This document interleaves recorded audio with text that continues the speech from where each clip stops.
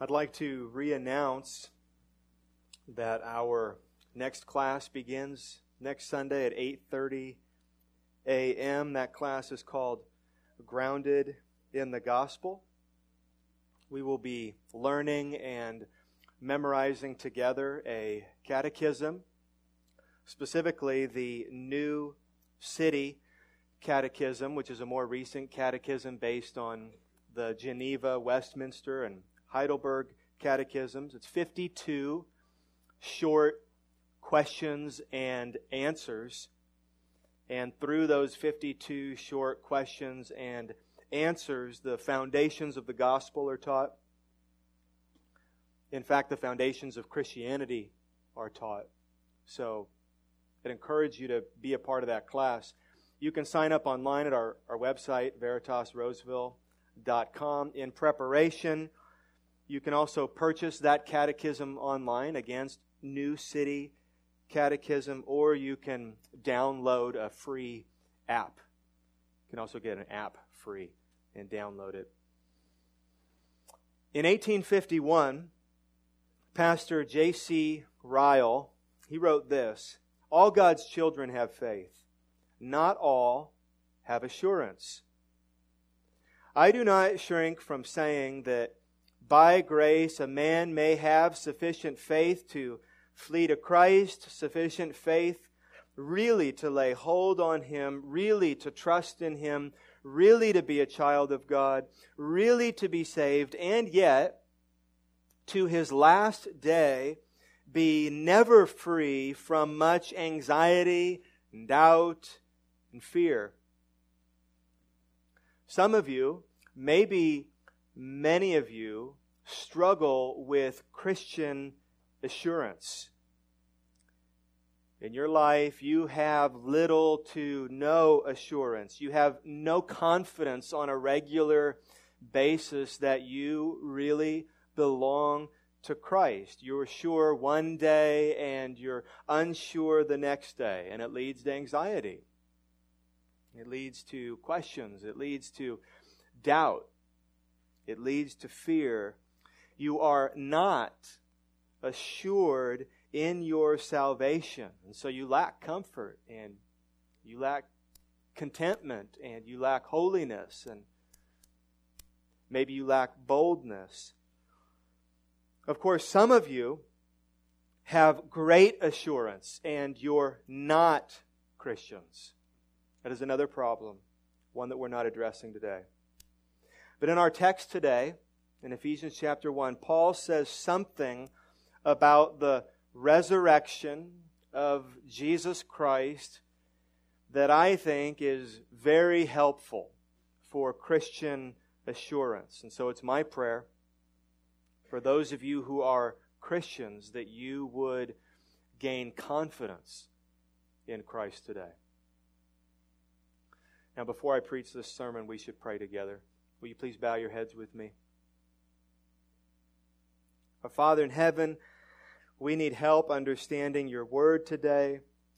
Not only do we need help understanding your word, we need help applying your word. We know that our minds will be dark without you, so we ask for light. And we know that our hearts will even be cold without you, and so we ask for heat from your Holy Spirit to fill our minds and enliven our hearts. We pray this in Jesus' name. Amen. Oh, please open your Bibles to Ephesians chapter 1, which if you're using one of our church Bibles, you will find on page 634. Let me read the text in its entirety one more time before we begin. Ephesians chapter 1, verses 15 through 23. This is the Word of God. "For this reason, because I have heard of your faith in the Lord Jesus and your love toward all the saints, I do not cease to give thanks for you, remembering you in my prayers, that the God of our Lord Jesus Christ, the Father of glory, may give you the spirit of wisdom and of revelation and the knowledge of Him, having the eyes of your hearts enlightened, that you may know what is the hope to which He has called you, What are the riches of His glorious inheritance in the saints? And what is the immeasurable greatness of His power toward us who believe? According to the working of His great might that He worked in Christ when He raised Him from the dead and seated Him at His right hand in the heavenly places, far above all rule and authority and power and dominion, and above every name that is named, not only in this age, but also in the one to come. And He put all things under His feet, and gave Him as head over all things to the church, which is His body, the fullness of Him who fills all in all. Amen. What a prayer. I hope people pray for me like that. I hope people pray for me like that. In this prayer, there is thanksgiving and there is petition. There are things Paul is thanking God for, and there are things that Paul is asking God for. Probably not unlike many of your prayers. Listen again, verse 15. For this reason, because I have heard of your faith in the Lord Jesus and your love toward all the saints, I do not cease to give thanks for you. So there is thanksgiving. He's thankful for the Ephesians' faith and love, remembering you in my prayers. Verse 17. That, and now here is Paul's petition. Here is what he is asking God to do. That the God of our Lord Jesus Christ, the Father of glory, may give you the spirit of wisdom and of revelation in the knowledge of Him, having the eyes of your hearts enlightened, that you may know. So what is Paul's petition? He wants the Ephesians to know something. That's what all those words were saying. He wants the Ephesians to know something. What is Paul asking God to do? Paul is asking God to reveal Himself to the Ephesians. Paul is asking that God would give them knowledge, that He would give them revelation. He is asking God to open the eyes of their heart, to give them the Holy Spirit, to understand, verse 18, that you may know three things. There are three things Paul wanted the Ephesians to know deeply. These are three things that I want to know deeply. These are three things that I want all of you to know deeply. Three things that Paul prays for. Three things he wants the Ephesians to know. Here they are. Listen for them. That you may know what is the hope, that's the first thing, to which He has called you. What are the riches of His glorious inheritance in the saints, that's the second thing. And what is the immeasurable greatness of His power, that's the third thing, toward us who believe. Did you hear all three? Number one, the hope to which He has called you. Number two, the riches of His glorious inheritance. And number three, the immeasurable greatness of His power. Let's run quickly through 1 and 2, and then slow down for number 3. We'll slow down for number 3 because Paul slows down for number 3. He gives 5 verses to it. What is the first thing Paul prays we know? Verse 18a, that you may know what is the hope to which He has called you. The hope to which He has called you. The hope to which He, who's the He? Look back at verse 17. The God of our Lord Jesus Christ, or the Father of glory. Paul wants us, I want us to know the hope to which God, the Father of glory, Christians, has called us. So do you know this hope that Paul speaks of. Paul uses this word hope a couple other times in the letter. Actually, most of the New Testament writers use this word hope, but they mean something very different than what we usually mean when we use the word hope today. Let me explain. In the West today, hope refers to a desire in our hearts regarding an uncertain future.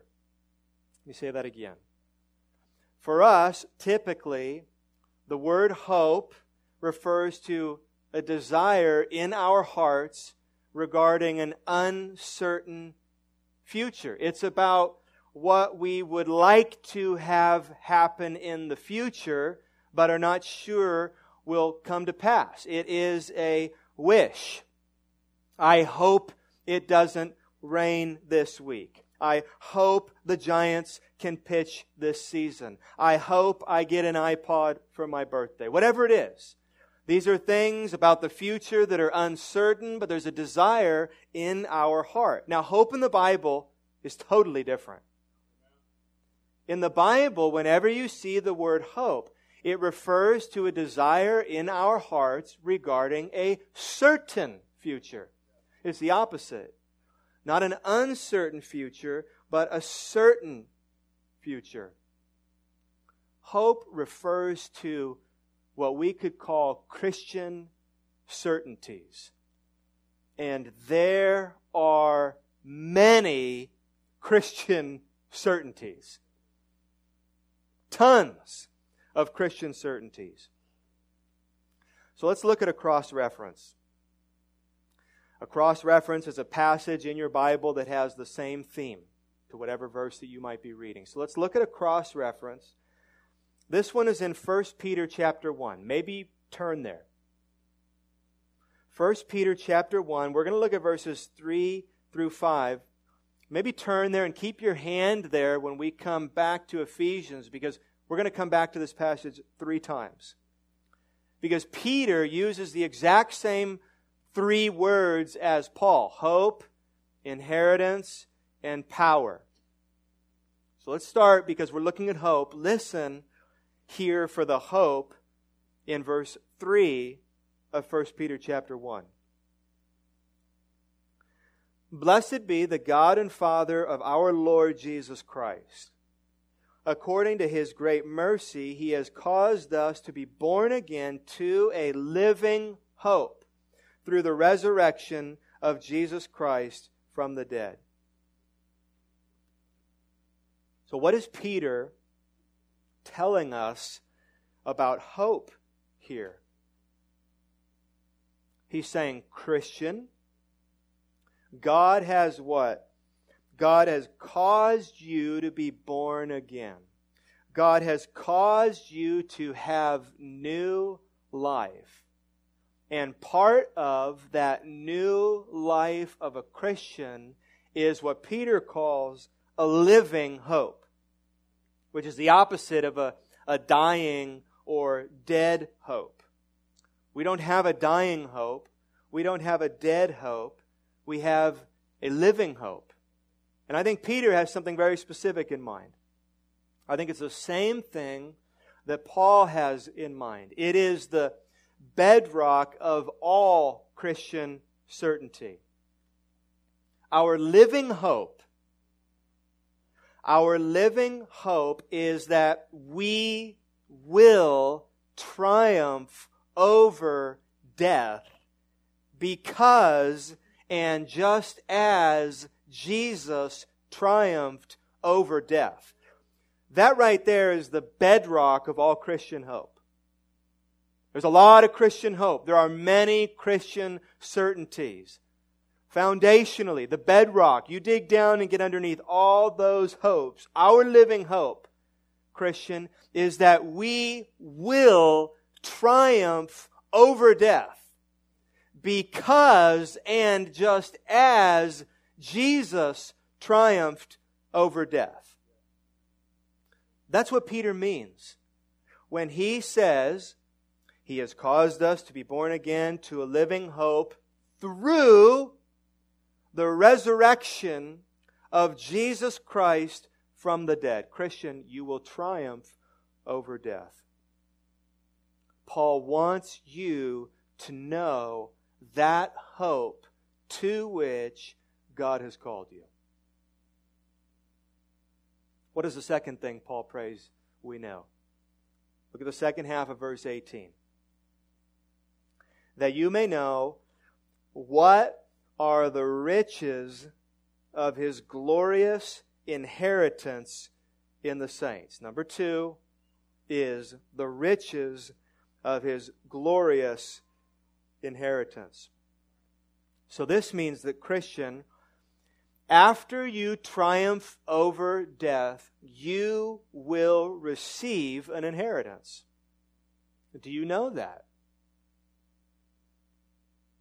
A real inheritance. This isn't just metaphorical talk. You actually will triumph over death. And after death, you actually will receive an inheritance. Do you know that you will receive an inheritance? Do you know what the inheritance is? Well, for God's people in the Old Testament, the inheritance primarily referred to the material promised land.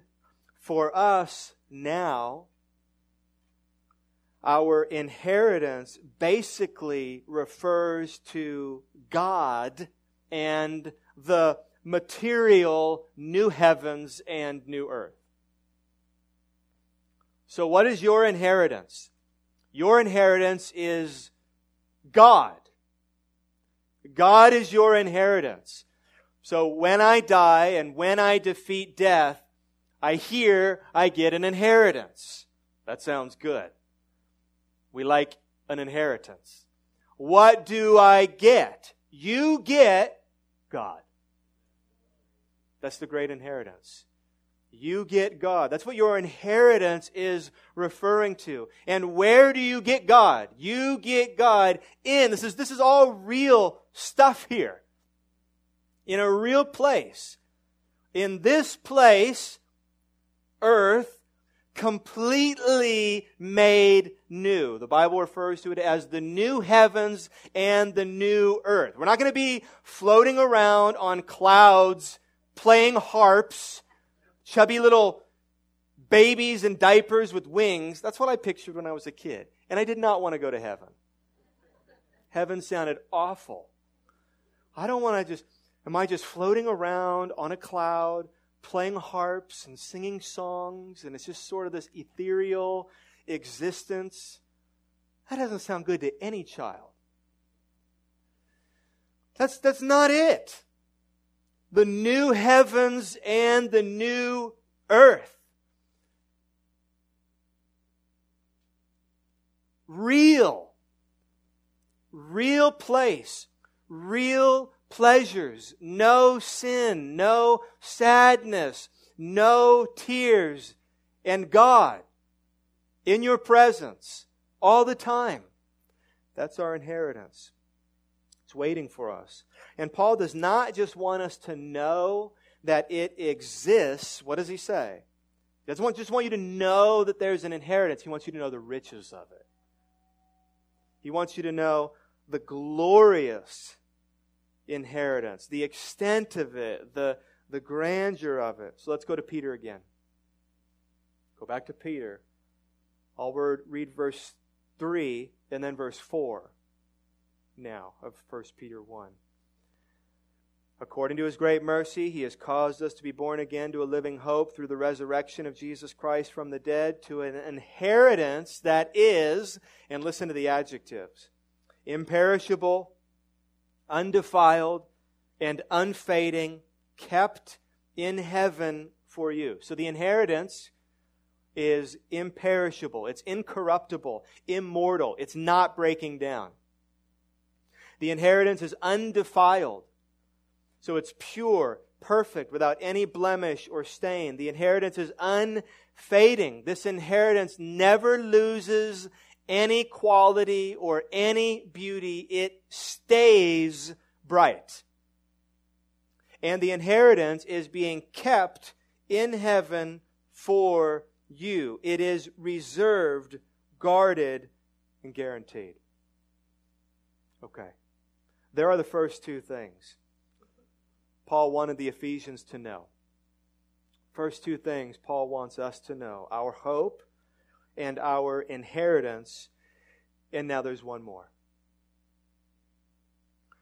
And I think if we don't know this one, if we don't know number 3, we will struggle to know 1 and 2. Which is probably why Paul gives the most words to number 3 here. Many Christians struggle to know 1 and 2. Many Christians struggle with assurance. Am I going to make it? Am I going to stay faithful? Am I going to stay strong? Does this hope apply to me? Sounds great. Does it apply to me? Is this inheritance? Sounds amazing. Is it for me? Is this sickness or circumstance or suffering or temptation or persecution going to get the best of me? We'll come back to those common questions and doubts. What is the third thing Paul prays we know? Look at verse 19. That you may know what is the immeasurable greatness of His power toward us who believe. Number 3, the immeasurable greatness of His power. Do you know this power that Paul speaks of? Do we understand what this power is? Some of you grew up as Christians, you grew up hearing about the power of God and what it was and what it was for, and maybe there's even some misconceptions that you have. What is this power, and why is it so important that we as Christians know? Paul prays, he's only praying for these 3 things. This is one of them. Why is it so important that we really know this power? So let's do this. Let's look at the essence of this power, and let's look at the effect of this power. So what is the essence of it? What is the nature of it? And then what is the effect of it? What does it do? What is it for? First, the essence. Our text here in Ephesians today speaks to the essence of this power. In other words, what is the nature of this power? What is it like? Paul tells us in our text. What is this power like? Or how, this is what you want to know. How powerful is this power? Listen. What is the immeasurable greatness of His power toward us who believe? So it's great. That's the essence of it. What does Paul say? It is immeasurably great. So how great? Immeasurably great. And now, Paul takes these next 4 verses to tell us what this power is like. So Paul, what kind of power are we talking about? According to, or in proportion to, here's what it's like: the working of His great might that He worked in Christ when He raised Him from the dead. And there's a lot of ands. Get ready for a lot of ands here. He's going to build and build and build. So it's like the power that He worked in Christ when He raised Him from the dead, and seated him at his right hand in the heavenly places, far above all rule and authority and power and dominion, and above every name that is named, not only in this age, but also in the one to come. And He put all things under His feet and gave Him as head over all things to the church, which is His body, the fullness of Him who fills all in all. That's Paul's answer to the question, what kind of power are we talking about here that is toward us who believe? That is what this immeasurable power is like. It is like verse 20. The great might, that's power, He worked in Christ when He raised Him from the dead. In other words, the essence of the power toward us who believe is the power of the resurrection. So, let's pause this Easter Sunday, consider for a few minutes resurrection. If that's what the power is like, the resurrection, let's think for a few minutes about what resurrection is and what kind of power it would take to perform resurrection. So what is biblical resurrection? Here are a couple misconceptions. Here's what it is not. Resurrection is not reincarnation. Reincarnation is someone dying and being born again to live another life in another body as another human or animal or even thing. That is not a thing. There is no second chance. So reincarnation is not resurrection. Second thing resurrection is not, this is a very common misconception, resurrection is not revivication. Revivication is someone dying and being brought back to continue living this life. Revivication happens when someone dies and is raised back to life only to die again. So you have lots of examples of that in your Bible. But it's not resurrection. In 2 Kings, Elisha raised someone back to life. In Mark 5, Jesus raised Jairus' daughter back to life. And in John 11, Jesus raised Lazarus back to life. In Acts 9, Peter raised Tabitha back to life. And in chapter 20, raised Eutychus back to life. But every single one of them died again. So that is not resurrection. So here's what the Bible teaches about resurrection. Each of us has a material body and an immaterial soul. You have a body. You know this. You can see it. You can feel it. Every one of us has a material body, but that's not all that you are. You know this. You know that's not all that you are. You have a material body, but you also have an immaterial soul. When you die, here's what happens. They're separated. Your material body and your immaterial soul are separated at death. Our bodies go in the ground or wherever you decide to go. Our souls either go to be with Jesus in paradise. Remember Luke chapter 23? And Jesus looked at the thief on the cross and said, today, he was about to die. His soul was going to be separated from his body. The thief's body was going to go into a tomb. But his soul, Jesus said, today you are going to be with me in paradise.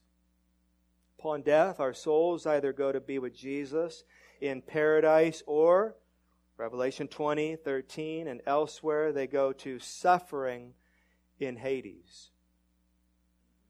And each of those places, paradise, and what the Bible calls Hades, each of those places is a taste of what is to come.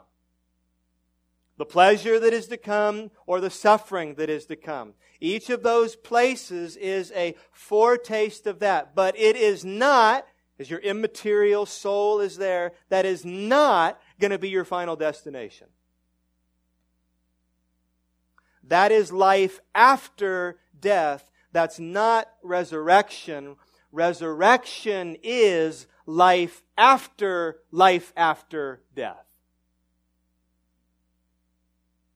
Life after death. Resurrection is the one day reuniting of your body and soul, Christian, to live with Jesus forever in the new heavens and the new earth. Resurrection is the reversal of death. Death, body and soul separated. Resurrection, soul and new, imperishable, perfect body reunited. Never to die again. Christians believe this is what happened to Jesus. It's what we pay special attention to on Easter Sunday. Every Sunday is a celebration of the resurrection of Jesus Christ, of course. But we pay special attention, don't we, on this day, to the resurrection of Jesus Christ. We believe that resurrection is exactly what happened to Jesus. Now, with that understanding of the resurrection, I want you to pause and consider how great is the power that is toward you and in you as a believer. That's the power, Paul says. It's unfathomable. We can't do that. We'll never be able to do that. We don't know how to do that. We don't even presume to think that we'll ever be able to reverse death. Of all the things that we as mankind in secular society hope and think that we may be able to do someday, no one ever thinks that we'll be able to somehow reverse death. So think, okay, what kind of power does it take to do that? And it is that kind of power that is, Paul says, toward you as a Christian. That's the power. That's what it is like. That is the essence of the power. And now second, what is the effect of that power? Why does that kind of power need to be working toward me? Why does that kind of power need to be in me as a Christian? What is that power for? Now, Ephesians just tells us, right? The power is toward us. That's what Paul says. What do you want to know? Well, toward us, how? To do what? What is the effect of this power toward us in this life right now? So let's go back over to 1 Peter chapter 1. This time in verse 5. I'll read 3 and 4 again, and then verse 5, where we'll learn what the effect of this immeasurably great power, resurrection power, is. Blessed be the God and Father of our Lord Jesus Christ, According to His great mercy, He has caused us to be born again to a living hope through the resurrection of Jesus Christ from the dead, to an inheritance that is imperishable, undefiled, and unfading, kept in heaven for you, who, by God's power, are being guarded through faith for a salvation ready to be revealed in the last time. What is the effect? What is this power for? What is this power doing? It is protecting us. It is keeping us for God.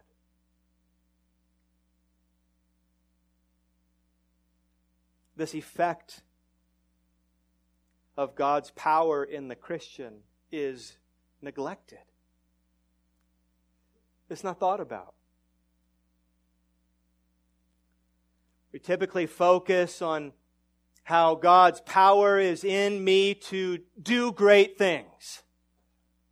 I could do this, and I can do that, and I can name this, and I can claim that, and I can perform miracles, and I can heal, or I can speak in tongues, or I can have these amazing gifts. That is not the focus of God's power in you as a Christian.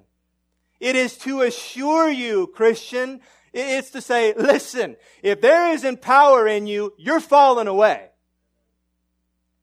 If this thing is up to you, you're falling away. If getting to the finish line is up to you, good luck. If persevering to the end and staying faithful is a matter of your works and your deeds and your mindset and your strength and your commitment, you're never going to make it. You're never going to get there.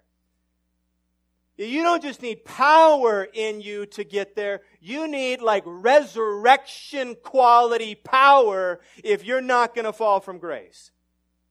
And what is Paul saying? I am praying that you know, Christian, that is exactly the kind of power that is in you, and that's exactly why it's there. So that you'll be assured. So that you won't forget.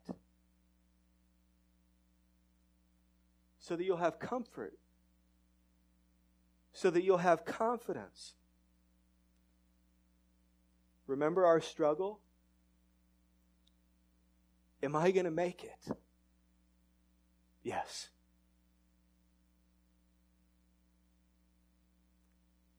Am I going to finish strong? Yes. Is this sickness or circumstance or suffering or temptation or persecution going to get the best of me? No, it is not. No, it is not. Because great is the power at work within you. Here are 3 texts. And there's so many texts. But here's just 3. John 10:27 through 30, Jesus said, "My sheep," who are sheep? Sheep are Christians. Sheep are His children. Sheep are believers. He's the good shepherd and we're His sheep.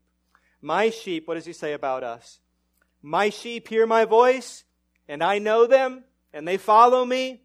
I give them eternal life, and they will never perish, and no one will snatch them out of my hand. My Father, who has given them to me, is greater than all, and no one is able to snatch them out of the Father's hand. I and the Father are one." The whole point of that passage is to make you feel safe, Christian. Jesus is saying, give me a break. I'm Jesus. God the Father and I are one. You are a gift to me.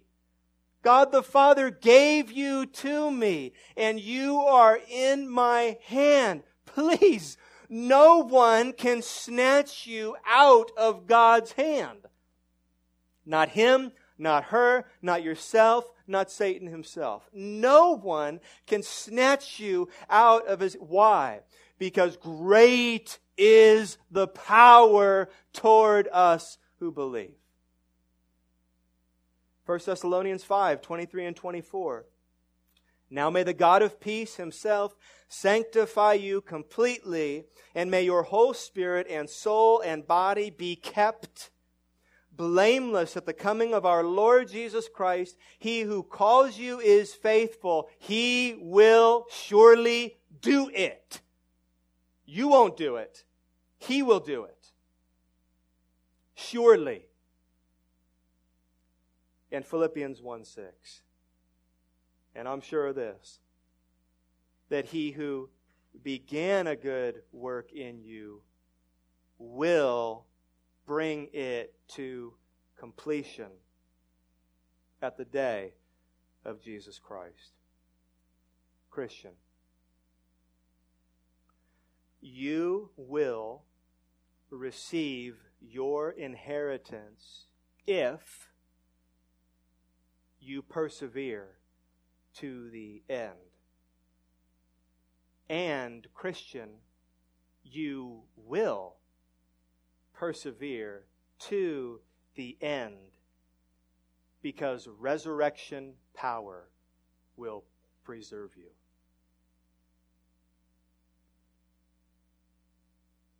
In conclusion, do you know the hope to which God has called you? Do you know the riches of your glorious inheritance? Do you know the greatness of His power at work within you? If you're here today and you are not a believer, you're not a Christian. Maybe you're not and you know you're not. Maybe you're not and you think you may be. But in reality, you're not. If you're here and you are not a believer, then at the end of the day, you have no hope. You have no hope this morning. There's no certain future that is good. You have no inheritance waiting for you. And you have no protective power in your life.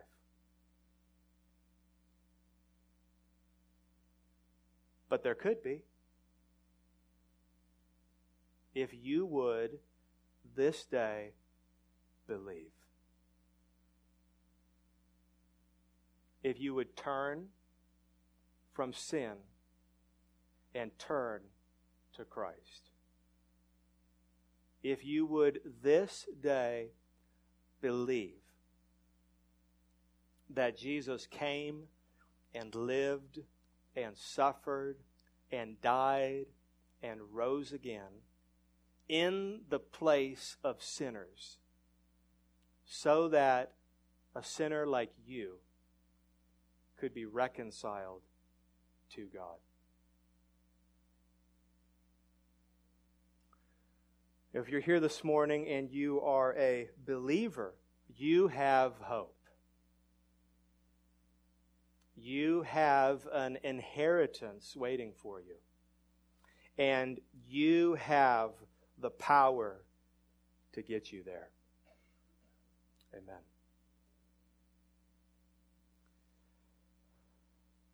Regarding communion, Veritas Church welcomes all Christians who are willing to forsake their sin and trust in Jesus Christ for salvation, and who are committed to this or another local church that proclaims the gospel, to receive the Holy Communion with us today.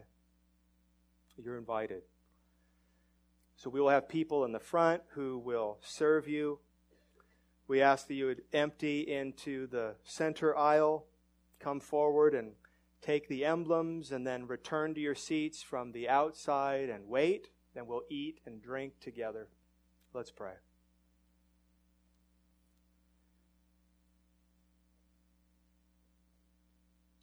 Our Father in heaven, we pray this morning the same prayer that Paul prayed.